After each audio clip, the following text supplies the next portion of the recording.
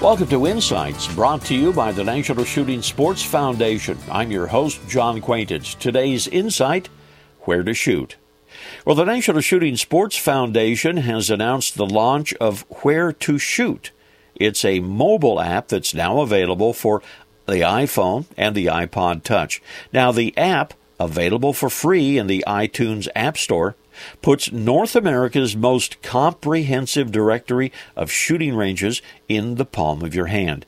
It also includes video tips for shooters, news, and firearm safety information. Where to Shoot gives the ability to users to search for ranges near their current location, as well as by zip code and by state.